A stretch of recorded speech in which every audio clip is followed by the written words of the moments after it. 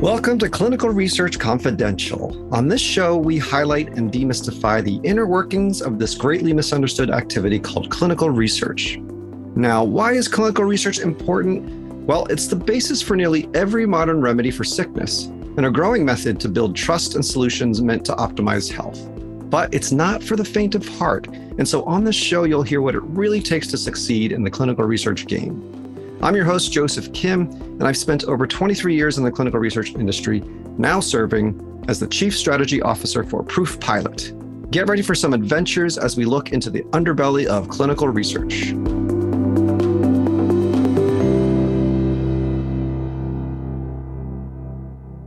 Hi, everyone. Today I'm here with the great Jeff Kingsley, who's a provocateur in many ways, a clinical research professional. You've done a lot of your education in Pennsylvania, just like I have, degrees in biochemistry and biology. You did your medical training at PCOM, which is down the road from where I am. He is the CEO of Centricity Research and also a board member of ACRP. So lots going on there, Jeff. It's great to have you. Welcome to the show. Yeah, wonderful being here. Thank you. Yeah. So let's start with let's start with like how you got into research, because like you, when you go into, you get a degree in biology and biochemistry, clinical research and drug interventional research isn't like the forefront of your mind. So walk me through that sort of early career progression, how you first landed in research. Yeah. So honestly, it was an accident. I was aware of research going on in my residency program. I did bench research before I went to med school. I was interested in research from the start, but then took the traditional path. I'm going through med school. In residency, there were people, specifically an interventionalist, doing research, an intensivist doing research. And so I was aware of what was going on in the hospital, and it intrigued me. I didn't participate in that. I wasn't an investigator, but I read their protocols. I wanted to know what was going on in the hospital. I had interest. I was at least engaged. I was a family medicine physician, and I had patients who couldn't afford their own copays. I was writing prescriptions, and I didn't really know if they were actually taking their prescriptions as prescribed. They might be taking a daily medicine every other day to make it last twice as long.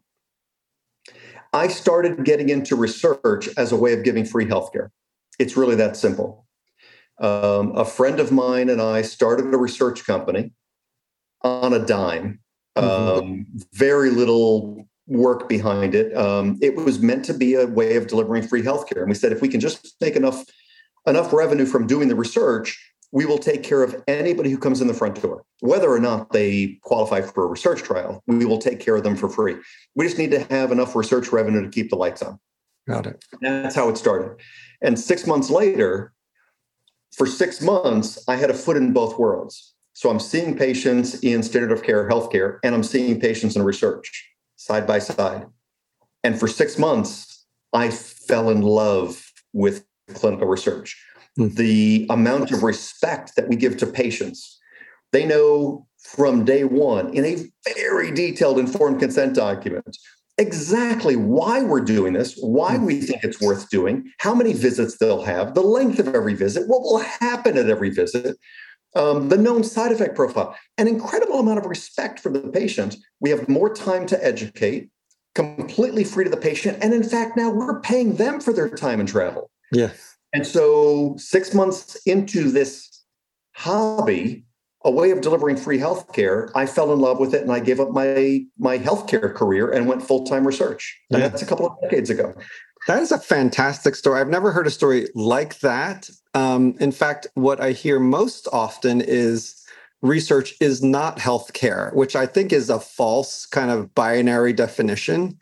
Research is research. Now, of course, you're not there to take care of the patient, but by definition, if you need a nurse and a doctor there, there's some kind of healthcare going on.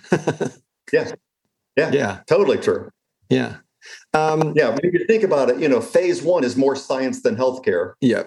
But 2, 3, and 4 are more healthcare or I mean, 2 and 3 are probably balanced healthcare science, and 4 is certainly healthcare more than science. Yeah, absolutely. So you were always intrigued by looking at certain protocols and whatnot. What made you take the first dip in like, all right, I'm doing this research as the PI? My first real protocol was way harder than I ever should have been awarded. The sponsor should have said no. I apparently made a compelling argument. I had a fledgling company with almost no employees, and I got a twice daily BID IV infusion antibiotic study for really sick patients with moderate to severe skin and skin structure infections. And so we're, a trial like that, you're dosing patients at 7 a.m. and 7 p.m. You need a pharmacist. You've got blinded personnel that are mixing. You've got sleeves on top of the IV tubing. There's a lot of complexity to that kind of a trial. And in the early days, I had like 4 employees. Yeah. Like I was not really equipped to do a trial like that. But that was my first study award. And we simply staffed up for it. And I mean, in the early days, I was easily there 14, 16 hours a day and just loving it. Mm-hmm. Just taking care of people for free in the good old fashioned way, I loved it. Yeah. Yeah. And, we'll get to this notion of, remote trials and decentralized trials, but I think you're laying down the groundwork of really what makes research rewarding for both the investigator, physicians, and the patient, which is this really strong human contact. And having been in trials myself, most recently 2 of them, a vaccine trial and a glaucoma trial, there's something real there. I did join a virtual trial, that one of the first research kit studies with Stanford, and it enrolled very quickly, but I dropped out pretty quickly too, because guess what? There was no one there holding me accountable. There was no relationship. So what you're saying is a really strong foundational piece of clinical research I think people kind of forget is important. I think the bond between a patient and the delivery of healthcare research is stronger in the research side than it is in normal healthcare. Yeah. Where I was just saying, I did a state of the company event to the company yesterday, 2 days ago. And I was explaining to the company, in normal healthcare delivery, there's no respect. You come in as a patient, you might be waiting in the waiting room. They might call it a reception area, but it's a waiting room. Yeah. And you might be waiting there for 45 minutes. And then you get the privilege of moving from there to an exam room where you're going to wait longer. Yeah. And then eventually you're going to spend 8 minutes with a provider. There's the lack of respect in normal healthcare really bothers me. And it's so much better in the research world. Yeah. And, it's not the fault of the doctor, right? The system just forces it to be that way to some degree. Healthcare, I was faculty in a residency program, and I used to teach residents how to see a patient in 8 minutes or less, so that you can see 4 patients an hour, including time for documentation, writing labs, writing prescriptions, et cetera, 4 patients an hour. And that's what healthcare economics dictates. Mm-hmm. So it's not that doctors aren't caring, but the economics of healthcare delivery these days dictates that you can't take terribly much time with each patient. Yeah, and it's quite a shame. They can't afford to care as they want, probably. Absolutely true. But, this is starting to creep into the research world a little bit because protocols are getting more complex, right? Yeah. So the amount of people you can actually see probably is going down. So walk us through, okay, you did one protocol once. How many are you doing now? How big is your research practice? Oh, big. Today, Centricity Research has 43 offices across the United States and Canada. Amazing. We have about 600 concurrent trials going on today. That's in every therapeutic area. We do research in intensive care units, inside of ORs, inside of ERs, and then of course the bulk of it is outpatient. But cardiology, nephrology, pulmonary, everything that you can imagine. Yeah, that's a huge, 2 orders of magnitude more than when you started. Now, how do you scale that? Because these protocols, the first one sounded pretty difficult, but I have to imagine these later ones are more difficult than the ones you had 10 years ago, right? Tell us a little about a difference. Yeah, we continue to specialize more often than not in the difficult trials. we tend not to do very much phase 4 because we're not really designed for that. That really belongs inside of a physician's practice who's not really set up to do a lot of research. We're created, we're scaled, we've created a platform to do phase 1, 2, 3. Mm-hmm. And so we do the highly complicated stuff. In phase 1, we do glucose clamp trials and all sorts of things like that. But that is really our sweet spot. Yeah. And how many different technologies are you using now? Oh, are you kidding? What's the average? Is it like 12 on average? I forget what the number is. Per trial? Trial? Yes. I mean, you can't even possibly actually maintain your usernames and passwords for every piece of technology you're using these days. I mean, the number of devices, let alone web pages, cloud-based technologies that you have to use on every single research trial is quite daunting. We've had some consolidation, as you're well aware, over the years. You figure, 15, 20 years ago, we were doing CRFs on triplicate paper, right? Where you had to use a ballpoint pen and press hard. Oh, yes, I remember. And then we started moving into electronic solutions, cloud-based solutions. And in those early days, as you remember, there were lots of solutions. So you might have one trial with that tech vendor and another with that one and another with that one and another with that one. And you had to have usernames and passwords to each one. And you weren't good at using any one of them because you had to use all of them. And then we saw a lot of consolidation in that space. So in that space now, we have a couple of dominant players, which means that now you can sign on to a platform and you have maybe 24 trials on the same platform, and you know exactly how to use that platform. So actually efficiency goes up and quality goes up. In a lot of these other spaces around patient data collection, ePro and the like, we still have lots of players in the space, which makes life harder for the site. You have that many more usernames and passwords, but that's just the tip of the iceberg. The bigger issue for me is that when you have to be adept, maybe in air quotes, adept at using all of these different platforms, the reality is quality goes down and efficiency goes down because you can't actually be good at knowing how to efficiently use 14 different platforms. Yeah. I mean, what I've heard from study coordinators all the time is, okay, I don't even know when I need to use these things because they're just sort of, there's nothing kind of stitching it all together. So just knowing when to access each one is in and of itself a hurdle, not because they're stupid, but because there's so many and there's not a good guide for them. Sure. And sponsors and CROs to this very day will send you an email saying, oh, I need you to sign on to EDC and sign off on blah, blah, blah patients. And they don't actually tell you what trial they're talking about. They don't tell you what EDC platform they're talking about. Because it's as if they assume you're only doing their trial. So therefore, you know all of this information. But if you've got 600 concurrent trials, I mean, what a waste of time for me. Now I'm like, now I have to search through emails to figure out, are they using Rave? Are they what? And so that again is just adding waste to the process. And so now we are talking about things like decentralized trials. And I'd like to quote you from Scope 2022 back in February. And you said very publicly on stage, decentralized trials is a stupid term. and you got, I was in the room and you got a mix of applause, gasping, and sort of dead silence. It was a very mixed reaction, but I loved it all.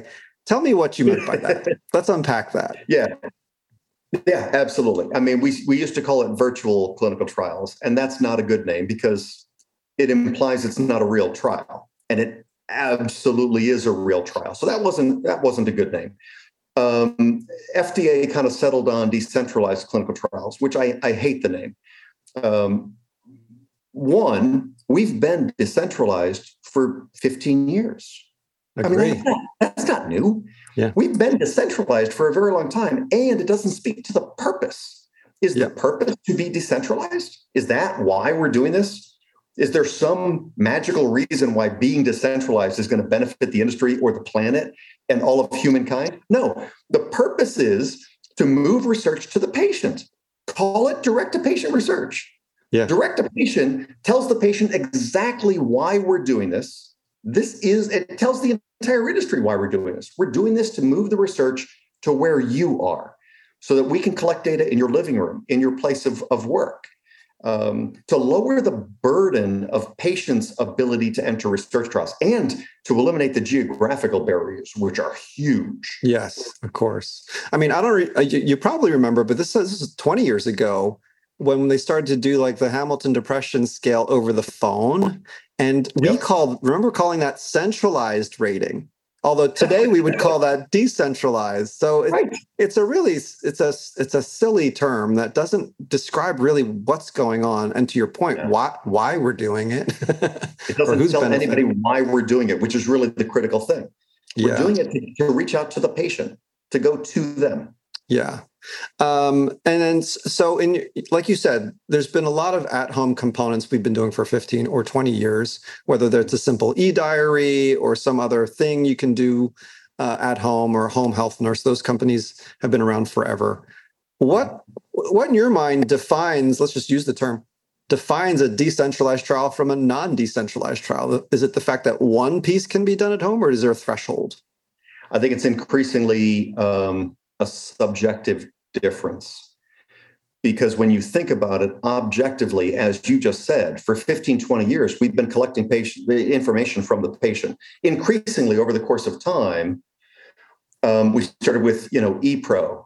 We used to have banks of cell phones that we would hand to the patients that they would take home with them. Then we started moving into tablets, and we started moving into then use your own device where you could download an app and the patient's recording data. And now you've got obviously a massive increase in wearables. So over the course of all this time, functionally, we've been increasing the amount of data collection, not centralized, data collection in the patient's home while they're driving their car, in their workplace. And we never called it DCT. So now arbitrarily, we're saying this is traditional research, and this is hybrid, and this is DCT. And it's like, which really fits in which bucket is kind of where you want to put the trial in which bucket. Now, obviously, if you're 100% direct to patient, if the patient never has to come to a brick and mortar facility, then that clearly is DCT. Right. But the variations beyond that, we are collecting in all trials, 100% of trials today. We are collecting a ton of data outside of a research facility. Mm-hmm. And like in terms of complexity, because that's kind of how we transition to this, how much more complex is a trial with DCT components in it that are, I guess, more than just like the one ePro component where people want to now do home health nurse, biosampling, and ePro? Like, how much more complicated is for you as a brick and mortar site to accommodate that, and also then be responsible as the PI, right?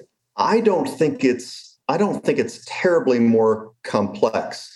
The trial itself is no more complex. I'm trying to think if I can believe what I'm saying. I love it. The trial itself is no more complex. It's the same.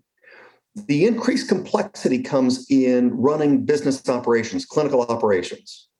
That's where the complexity comes in. And it's not all that overwhelming. So, for example, if you're doing a DCT trial where, let's say, a home health nurse is going to be going out to that patient's house and they're going to draw blood and they're going to do a physical exam, verify that the tablet is transmitting to the cloud, whatever the case may be.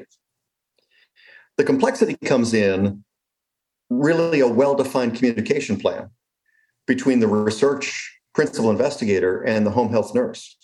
If you go out to Mrs. Smith's house and Mrs. Smith says, oh, by the way, last week I got into a car accident. I went to the ER. They kept me overnight. I was fine.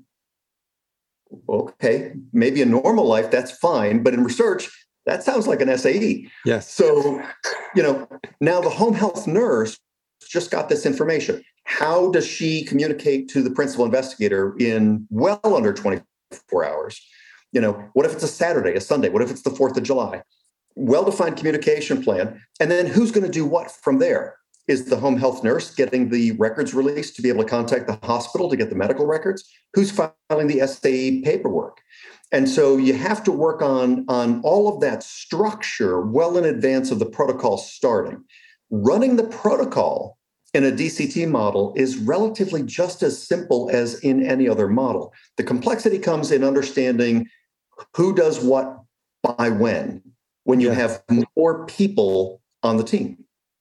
Got it. So the science isn't more complicated. It's all the little nits and gnats and the behaviors that are much easier to done under one roof, which is like, hey, Dr. Kingsley, this just happened. And then everyone knows what to do and they can jump into action because they're in earshot of each other versus someone who's, hired by a different company altogether. And then how do they connect the dots? I got it. Yeah. Yep, absolutely. So orchestrating a lot of these behaviors and communications and interdependencies is going to be really the paramount issue when it comes to DCTs. Yeah, absolutely. It's well worth doing. Many times we don't do things because, well, why not do that? Well, because it's hard. Well, that's never a reason not to do something that's worth doing. Yeah, I get it. It's hard, but if it's worth doing, do it anyway. And I think DCT is really that. The hardest thing we do in research is find patients that meet criteria for trials, by far. It is the hardest thing we do. And so anything we can do to remove that barrier so that we can engage with more patients who meet criteria for research trials is worth doing, even if it's hard. Yeah. Yeah. I mean, in recruitment, I've often seen, even in very successful campaigns, something like phone tag, you lose a lot of volunteers because of phone tag. And I get it, right? Coordinators are too busy. A number comes up, a patient doesn't recognize it. Patients are busy. That's a huge problem. Is it still the problem? even it's like a perennial thing. Yeah. Still is. Absolutely. Yeah. Let's talk a little bit about sort of the fairness, not the fairness, that's probably too provocative of a word. I won't lead you. But once you have all these different people in decentralized trials, who's in charge of paying them? Is it because in a brick and mortar model, it's very simple, right? The check gets cut to the clinic and then you guys deal with your P&L. But in a decentralized, when you have 3, 4, 5 different parties executing things, how does that actually work? Have you been exposed to some models? Do you have a preference, a priori? What do you think? At the end of the day, your compensation in doing DCT is going to be the same, regardless of the model. What you end up with is a function of what you got paid and what it cost you to deliver your services. So you could have a sponsor that pays a research site, and the research site hires the home health nursing company and the phlebotomist and all this. And so your top line revenue is going to be higher and all of your expenses are going to be higher because you're paying all of these other vendors. Your net profit is going to be exactly the same. You can have a sponsor that wants to do a contract with the site, a contract with the home health agency, a contract with the phlebotomist, a contract with the shipping company. The site's top line is going to be smaller. The expenses are going to be smaller. Your net profit is going to be exactly the same. There are lots of ways of doing it when it comes to the ways of contracting to do DCT, but the bottom line is it doesn't really matter because your profitability on doing the work is going to be identical no matter which way you slice it or dice it. So I really wouldn't fret over that. From my perspective, I would accept any way that gets it across the finish line. If this sponsor is more comfortable doing all the contracts themselves, cool. If this sponsor wants me to do all the individual contracts, I can do that just as well.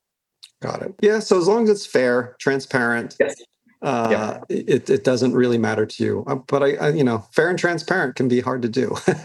Well, it can. I mean, you have to be playing on the same team. You have to be able to play well in the sandbox with each other. You have to be able to be open and honest about what your actual expenses are so that people can trust one another and understand that no one is taking advantage of anyone else. And that's what we should always be doing, no matter what. I mean, that's we're in research to change the future of healthcare. Well, if that's why you're doing it, well, then remove all the friction from the system.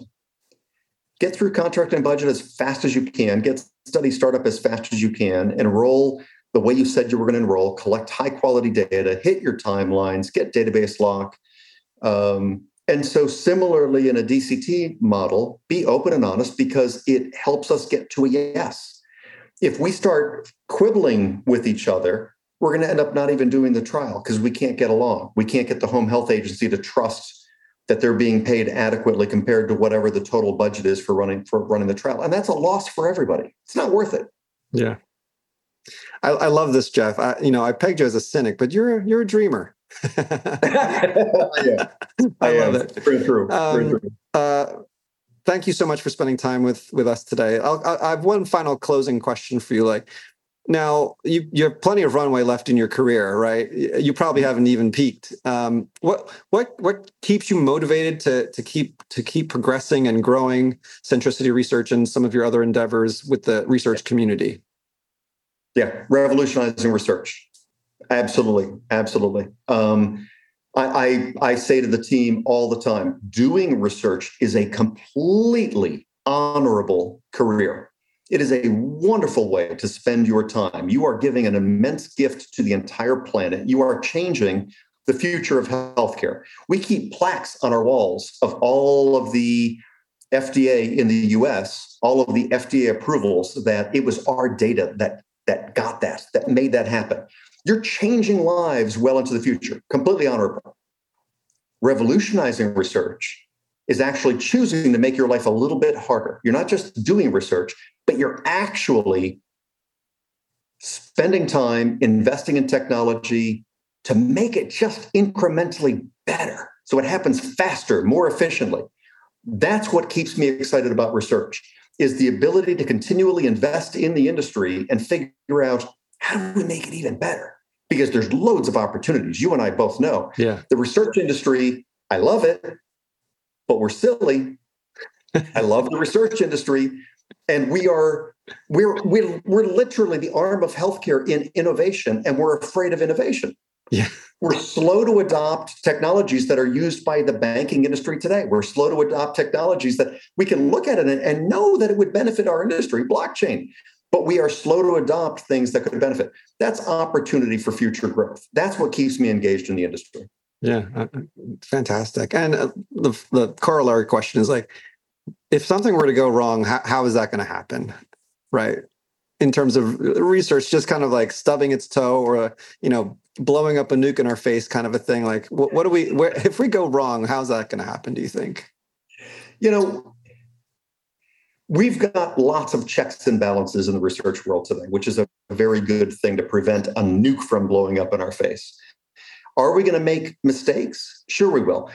Are we going to, right now, our industry is great at adding things. So this is another thing that makes me chuckle. Maybe chuckle is a little subdued for what I really want to say. We're in the industry of running research. Well, how do you do that? You have a hypothesis. You say, well, how would I prove or disprove this thing? And then you run a trial, and then you look at the data and you go, was I right? Was I wrong? What do I do next? And in running research, running companies, the business of research, we hear a sales pitch on a new piece of technology and we go, that sounds like it makes sense. And you sign a contract and you adopt the technology and you go, we're in the research world and we never actually go, how would I know if adopting this technology actually moved the needle to increased efficiency or whatever the case?